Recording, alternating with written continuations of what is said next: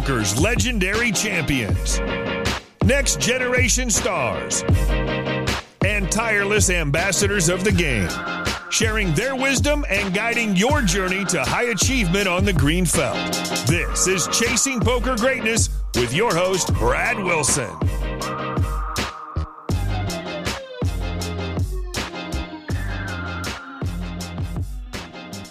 Welcome, my friend, to another episode of the Chasing Poker Greatness podcast. In this week's Tactical Tuesday, I am once again joined by my student, John. John, how are you doing this afternoon? Doing well, Brad. How are you? I'm doing very well. Excited to break down a couple of hands for the listener. And these hands, I don't know that they have very much in common other than they're interesting hands. We posted a thread in Greatness Village trying to get some hands for Tactical Tuesday, and we ended up choosing one of the hands that were in the thread and another hand that is in the private current students thread. That's the channel that I only allow my current students to post hand histories in, and basically they get priority as it relates to my energy, my time. Just in the general Slack university thread, I will respond some, but have a lot of pools on my time. So I try to give priority to the folks that are, actively paying me every single week for coaching. I think that makes sense. And, some of those guys are also playing a little bit bigger stakes. And so that makes for more fun Tactical Tuesday hands, in my opinion. So with all of that said, let's look at this first hand. This is actually a hand that Coach Thomas played at 500 no limit on Ignition. John, you want to break down the action for the listener?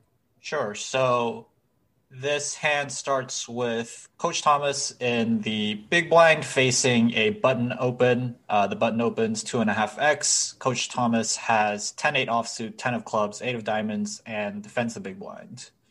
We don't have any info on whether the button is like a strong player, a reg, or a fish.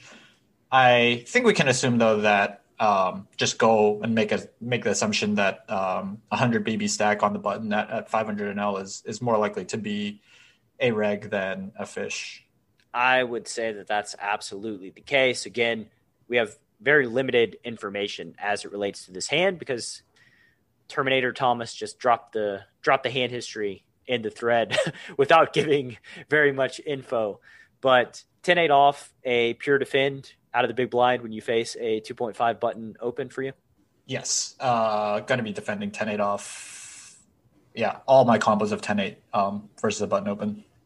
So we see a flop of Jack of clubs, 10 of diamonds, 6 of hearts. There's $28 in the pot. So Thomas flops middle pair. Thomas checks. Our opponent bets about $8. What do you think of this situation with our middle pair, John? Seems like a pretty slam dunk, just call spot. I think almost all the flops where I flop middle pair out of position in a single race pot are going to be just calls for me. And this is no different. What do you think the c-betting frequency of the reg we're assuming will be on the button? Pretty close to 100%. I think the button is, especially for this 1/3 sizing, the button is going to be betting pretty close to his entire range on this Jack 10-6 rainbow flop. So we call the flop c-bet. On the turn, there's about $46 in the pot. And I'm having to ballpark the math in this hand history review because it's all in big blinds. I'm turning the big blinds into dollars. So if you're driving down the road with your calculator out and realize that I make a mathematical error, I don't want any emails about it. That's the disclaimer. So the turn is the 8 of clubs. And now our fearless hero, Coach Thomas, opts to lead about $18. What do you think of this turn lead with middle 2 pair? I think this turn lead is really, really cool. It's not something that I am putting into my strategy. Currently, it's something that I struggle to play against for sure. I think my hand and last week's Tactical Tuesday where I had queens facing a turn lead in a 3-bet pot definitely showed just how uncomfortable I am playing against turn leads. And I would expect that most regs are also pretty uncomfortable playing against turn leads and also are not as good at finding them themselves. So yeah, I think this is a pretty cool spot to lead the turn. Obviously the turn is really good for our exact hand. It makes us 2-pair now.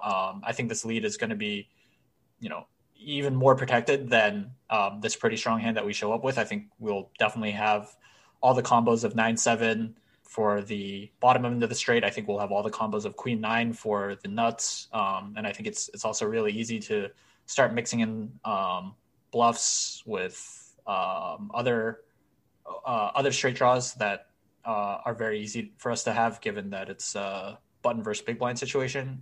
So yeah. What other straight draws do we have, though? This is a question of the natural bluffs. Looking at this board, it feels a little difficult coming up with some natural bluffs. Basically, need to start turning some like 6-7s into bluffs, I think. Yeah, I think we could start turning 6-7s into bluffs, 8-9s that we don't check raise, even maybe hands like 7-8. Yeah, I don't know. I think there are a lot of hands that include the 8 and some that don't include the 8 that we could start turning into bluffs here if we did want to play a turn lead strategy.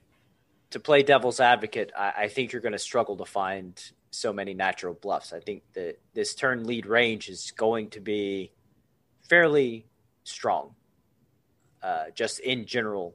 But I guess that's neither here nor there. We'd have to have Thomas on to ask him what his lower equity turn leads would be. But on this specific board, it's just really hard. There's Jack 10, 8, 6. There's only 2 gaps, the 9 and the 7. And most of our hands just have pairs. There's King Queen, but we 3-bet King Queen some pre-flop. There's Ace Queen, we 3-bet Ace Queen pure pre-flop. Ace King, we 3-bet Ace King pure. So yeah, it feels a little tough to find some natural bluffs, but anyway, it doesn't really matter if our opponent still continues anyway. It doesn't really matter. This is an exotic line that I don't think, like you said, they're not going to have a great plan against it anyway. But I would just say that, like, for strategy and range construction, I don't really know that we have enough bluffs here. It feels likely to me that we're under bluffing. But what do you think of the sizing Thomas chose? He chose a little bit more than 1/3.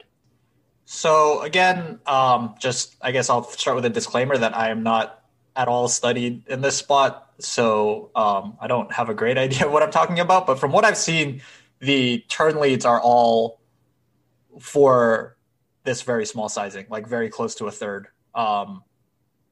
I think that maybe like that makes sense, especially considering the fact that, you said that you think that we're going to be struggling to find bluffs when we lead the turn, and in spots where we are going to be heavily weighted towards value and not have as many bluffs, I think it makes a lot of sense to bet a small size.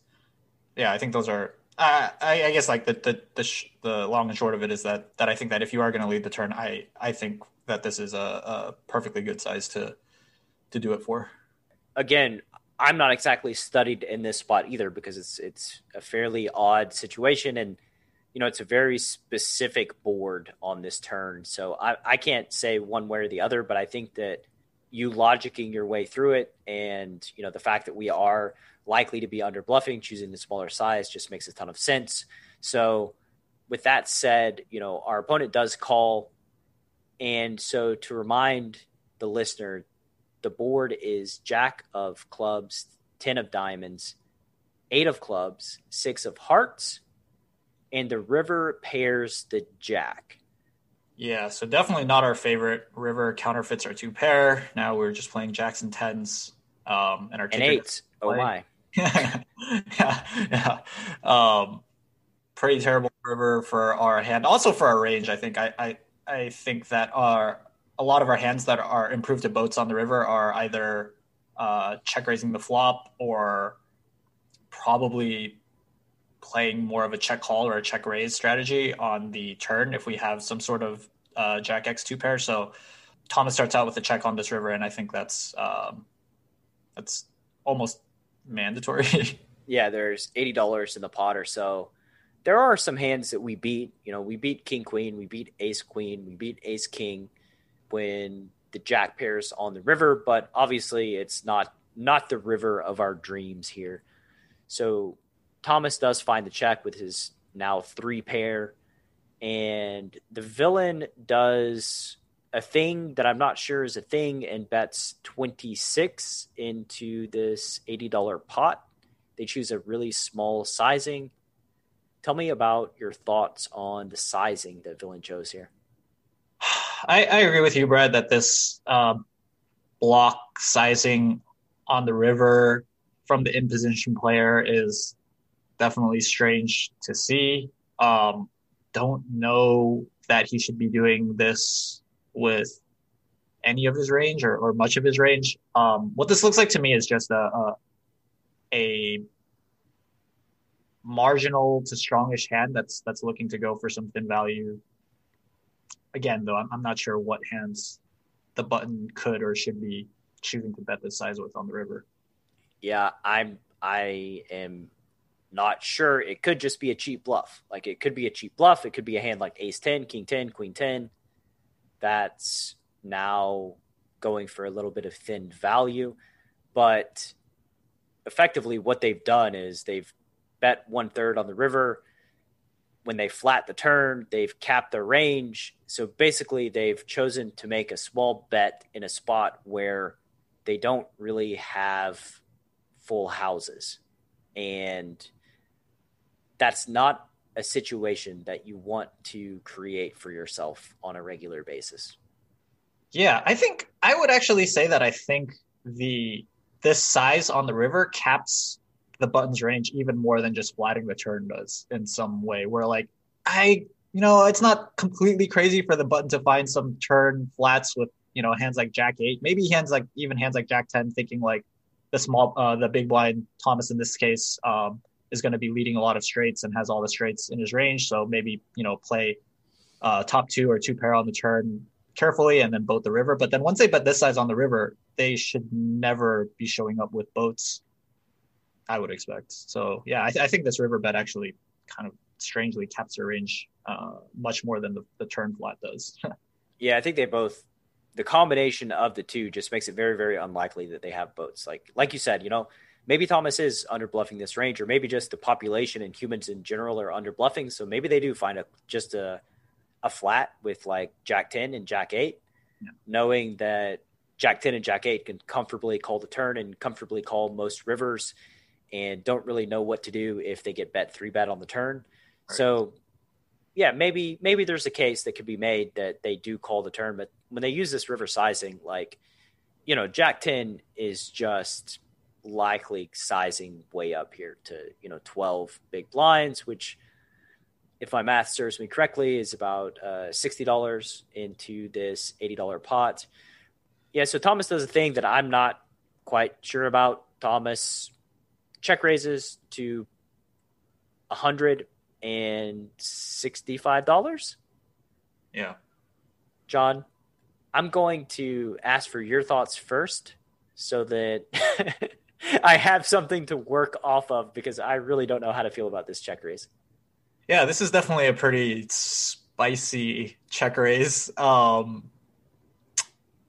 I think this check raise mainly depends on what Thomas's interpretation of the block bet from the button is going to be. I think if Thomas thinks that the button is often betting the size with his cheap bluffs and kind of thin value showdown hands, like you mentioned, like King 10 or Ace 10, then I think this check raise is going to perform much better than flatting.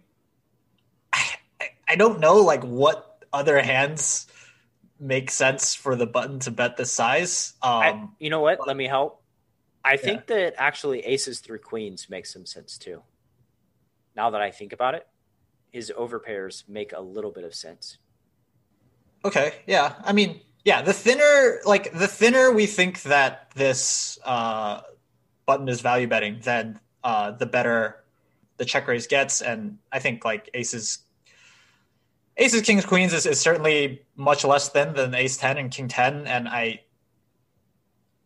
I don't know how often aces through queens is going to fold to this check raise, but it certainly would put them in a pretty uncomfortable situation where you're probably not expecting to get check raised when you value bet like your aces, kings, queens on this river.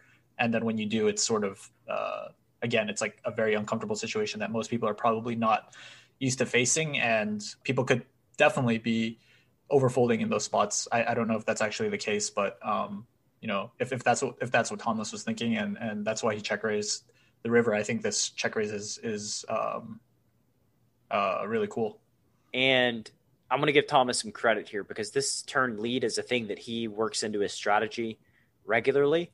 Yeah. And, there's a thing that we talk about in our private coaching together that whenever you're very familiar with a line and you understand kind of how it works and your opponent doesn't, well, that also gives you the ability to understand how villains respond to that line much better than if you didn't really have much information or if you hadn't studied it. So I would say that like Thomas, to his credit, likely can put together that villain has overpairs here and maybe going for a thinner value bet than we initially suspected.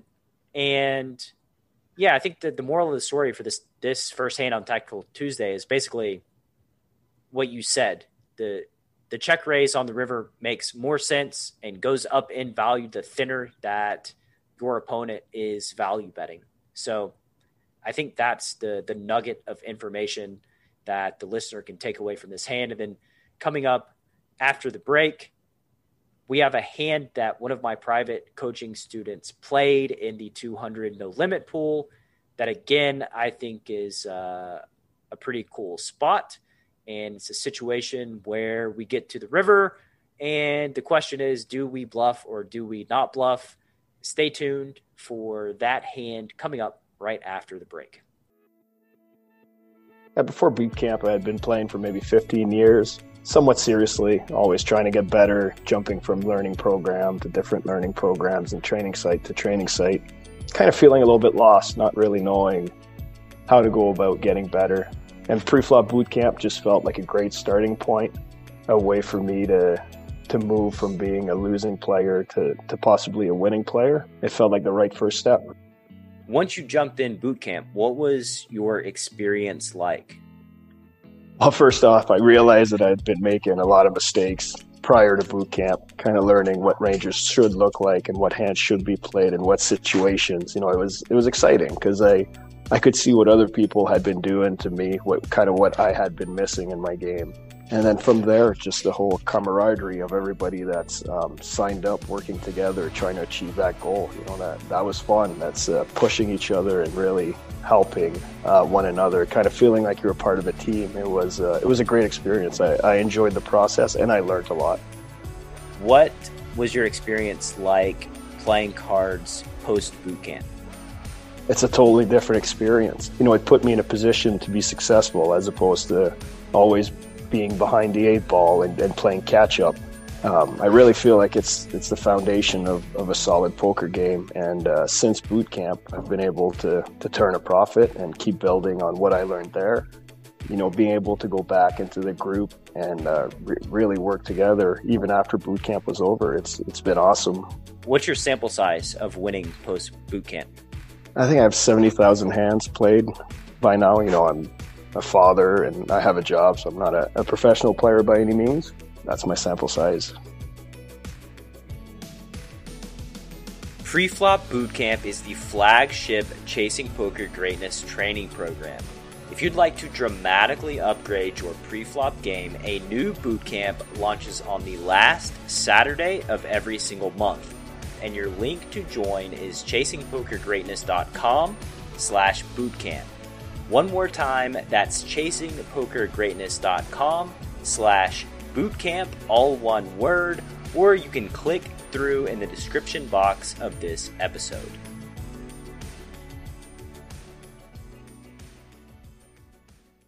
Welcome back to this episode of Tactical Tuesday.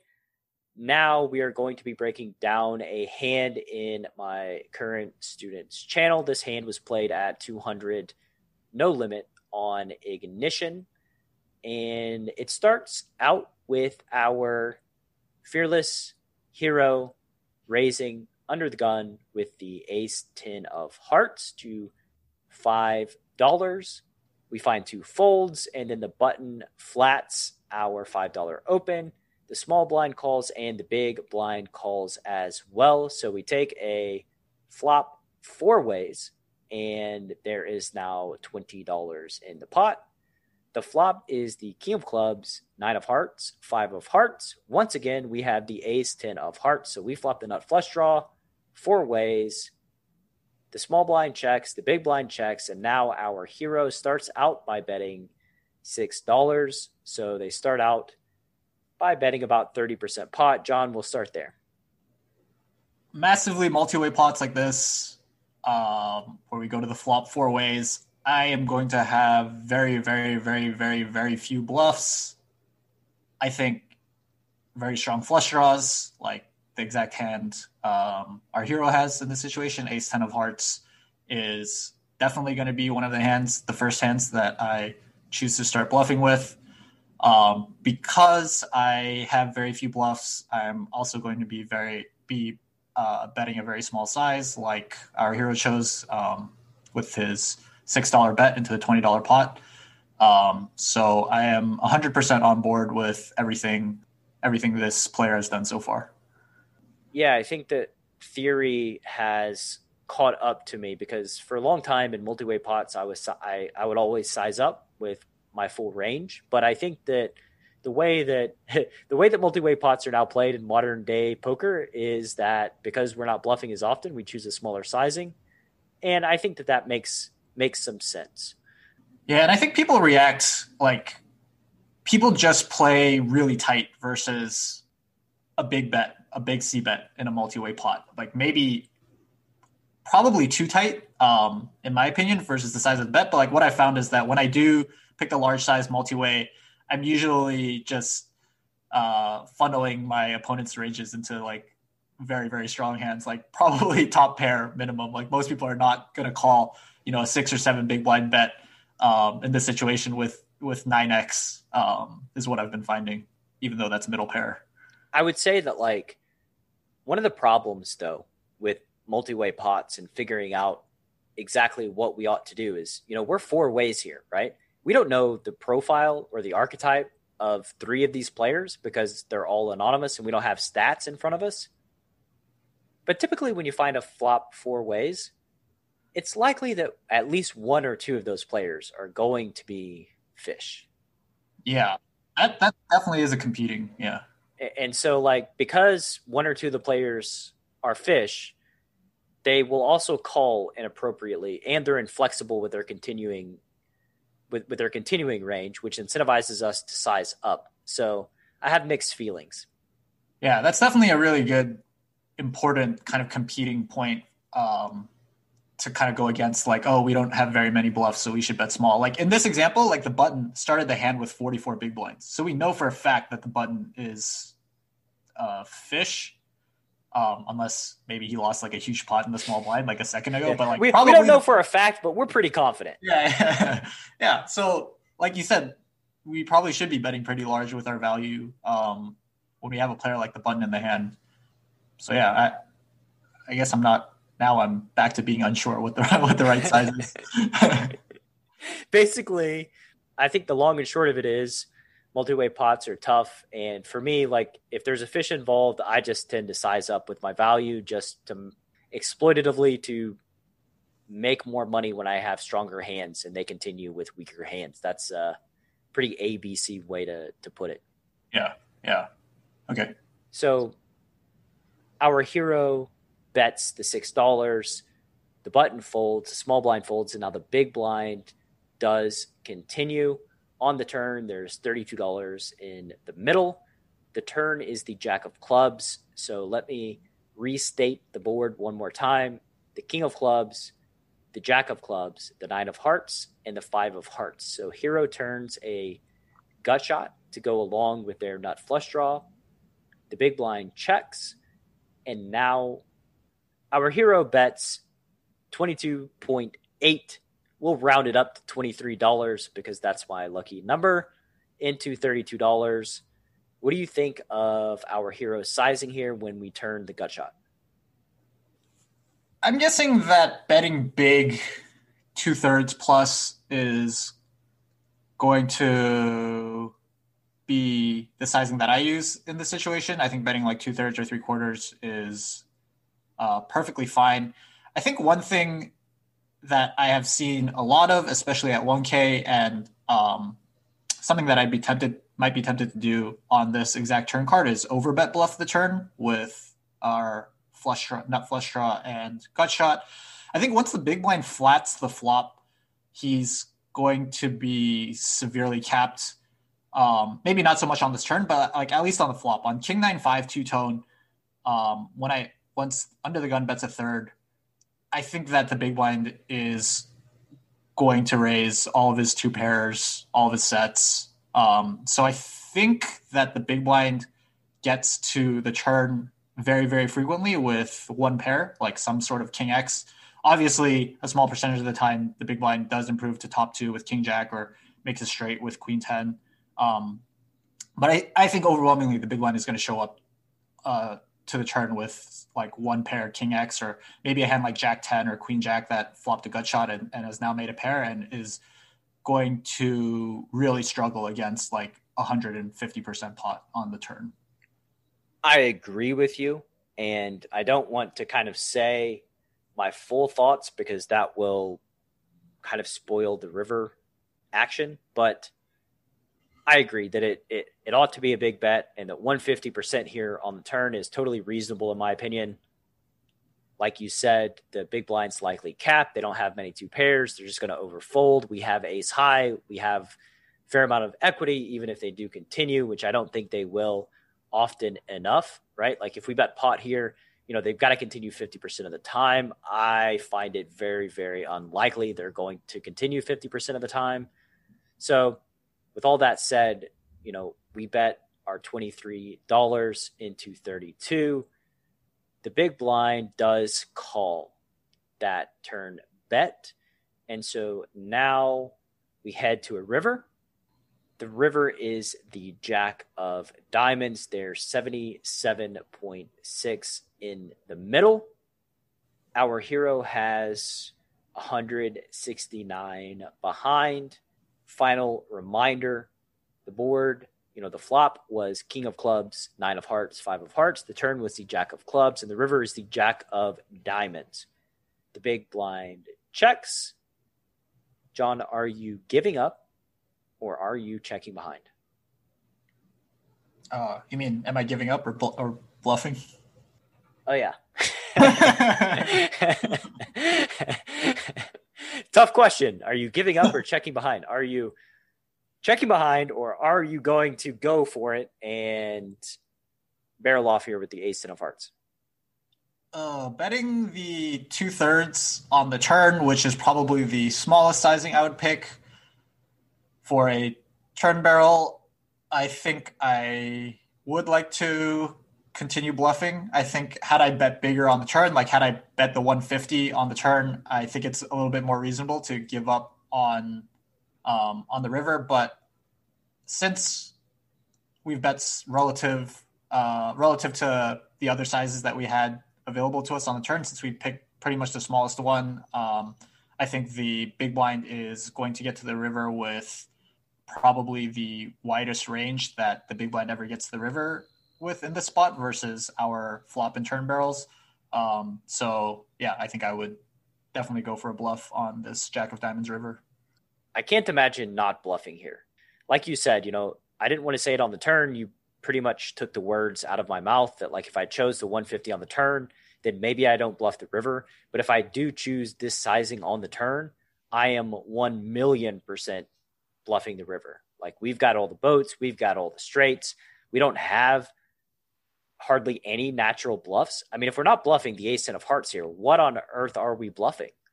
The hands with less showdown, maybe 6-7 of hearts, 7-8 of hearts. I don't know. Yeah. I mean, we definitely, there aren't very many other bluffs that we have available to us if we're not going with our flush draws. We just tell such a credible story. Like bet, bet, bet in a multi-way pot on the flop. We don't end up on the river with too many natural bluffs. So basically, to me, this is just a slam dunk. You have to bluff the river, and it's only a matter of sizing, right? So, like, what sizing are you choosing here in this spot? Probably jam. I think this is a spot where we can go like fully polarized with our extremely strong value, like our pocket kings or our king jacks, and just jam those hands and then jam our break flush draws as well. And just put like king 10 or like king queen into a really, really difficult situation on the river. Yeah, if there's one thing that we've learned from running Pio Sims, it's that it does not love having an intermediate sizing here on the river, something like 66% or 75%. It's pretty much like, yo, man up, put all the money in the middle and stop with this baby ass 75% shit, right? Like it wants typically to go really big.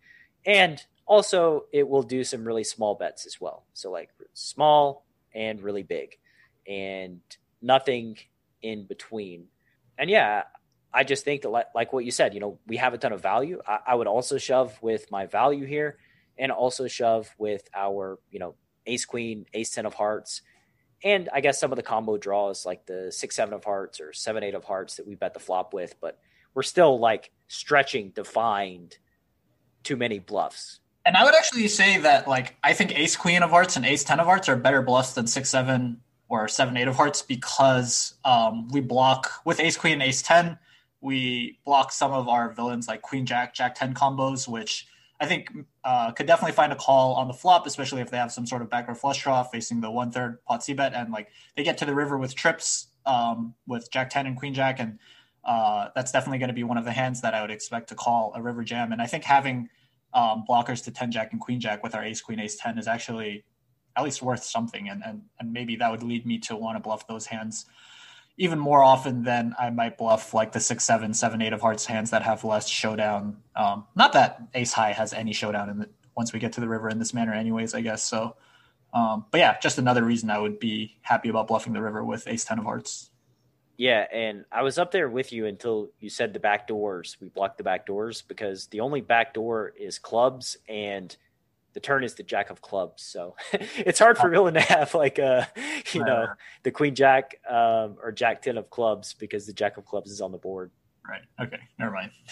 it would just have to be like their pure gut shots, you know, the queen jack and the jack 10 offs that they continue with. And yeah, maybe they do find a continue with jack 10 off and queen jack off.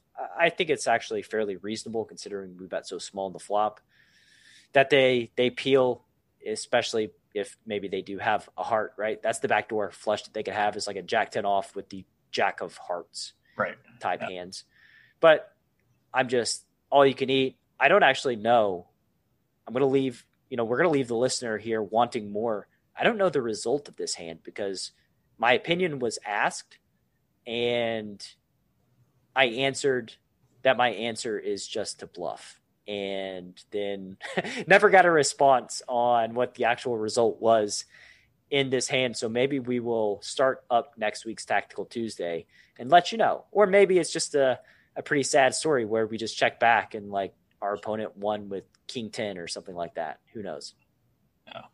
Yeah, we'll definitely let the listeners know what our hero decided to do on the river next week. For sure. And yeah, with that said, we'll wrap up this episode of Tactical Tuesday. Thank you very much for listening. If you haven't joined the Chasing Poker Greatness VIP newsletter, I would highly suggest you do so. Get access to Greatness Village, our training grounds, which has a bunch of play and explain videos. Also, channels with folks like myself, John, Coach Thomas, and a bunch of other players. We'll catch you next time.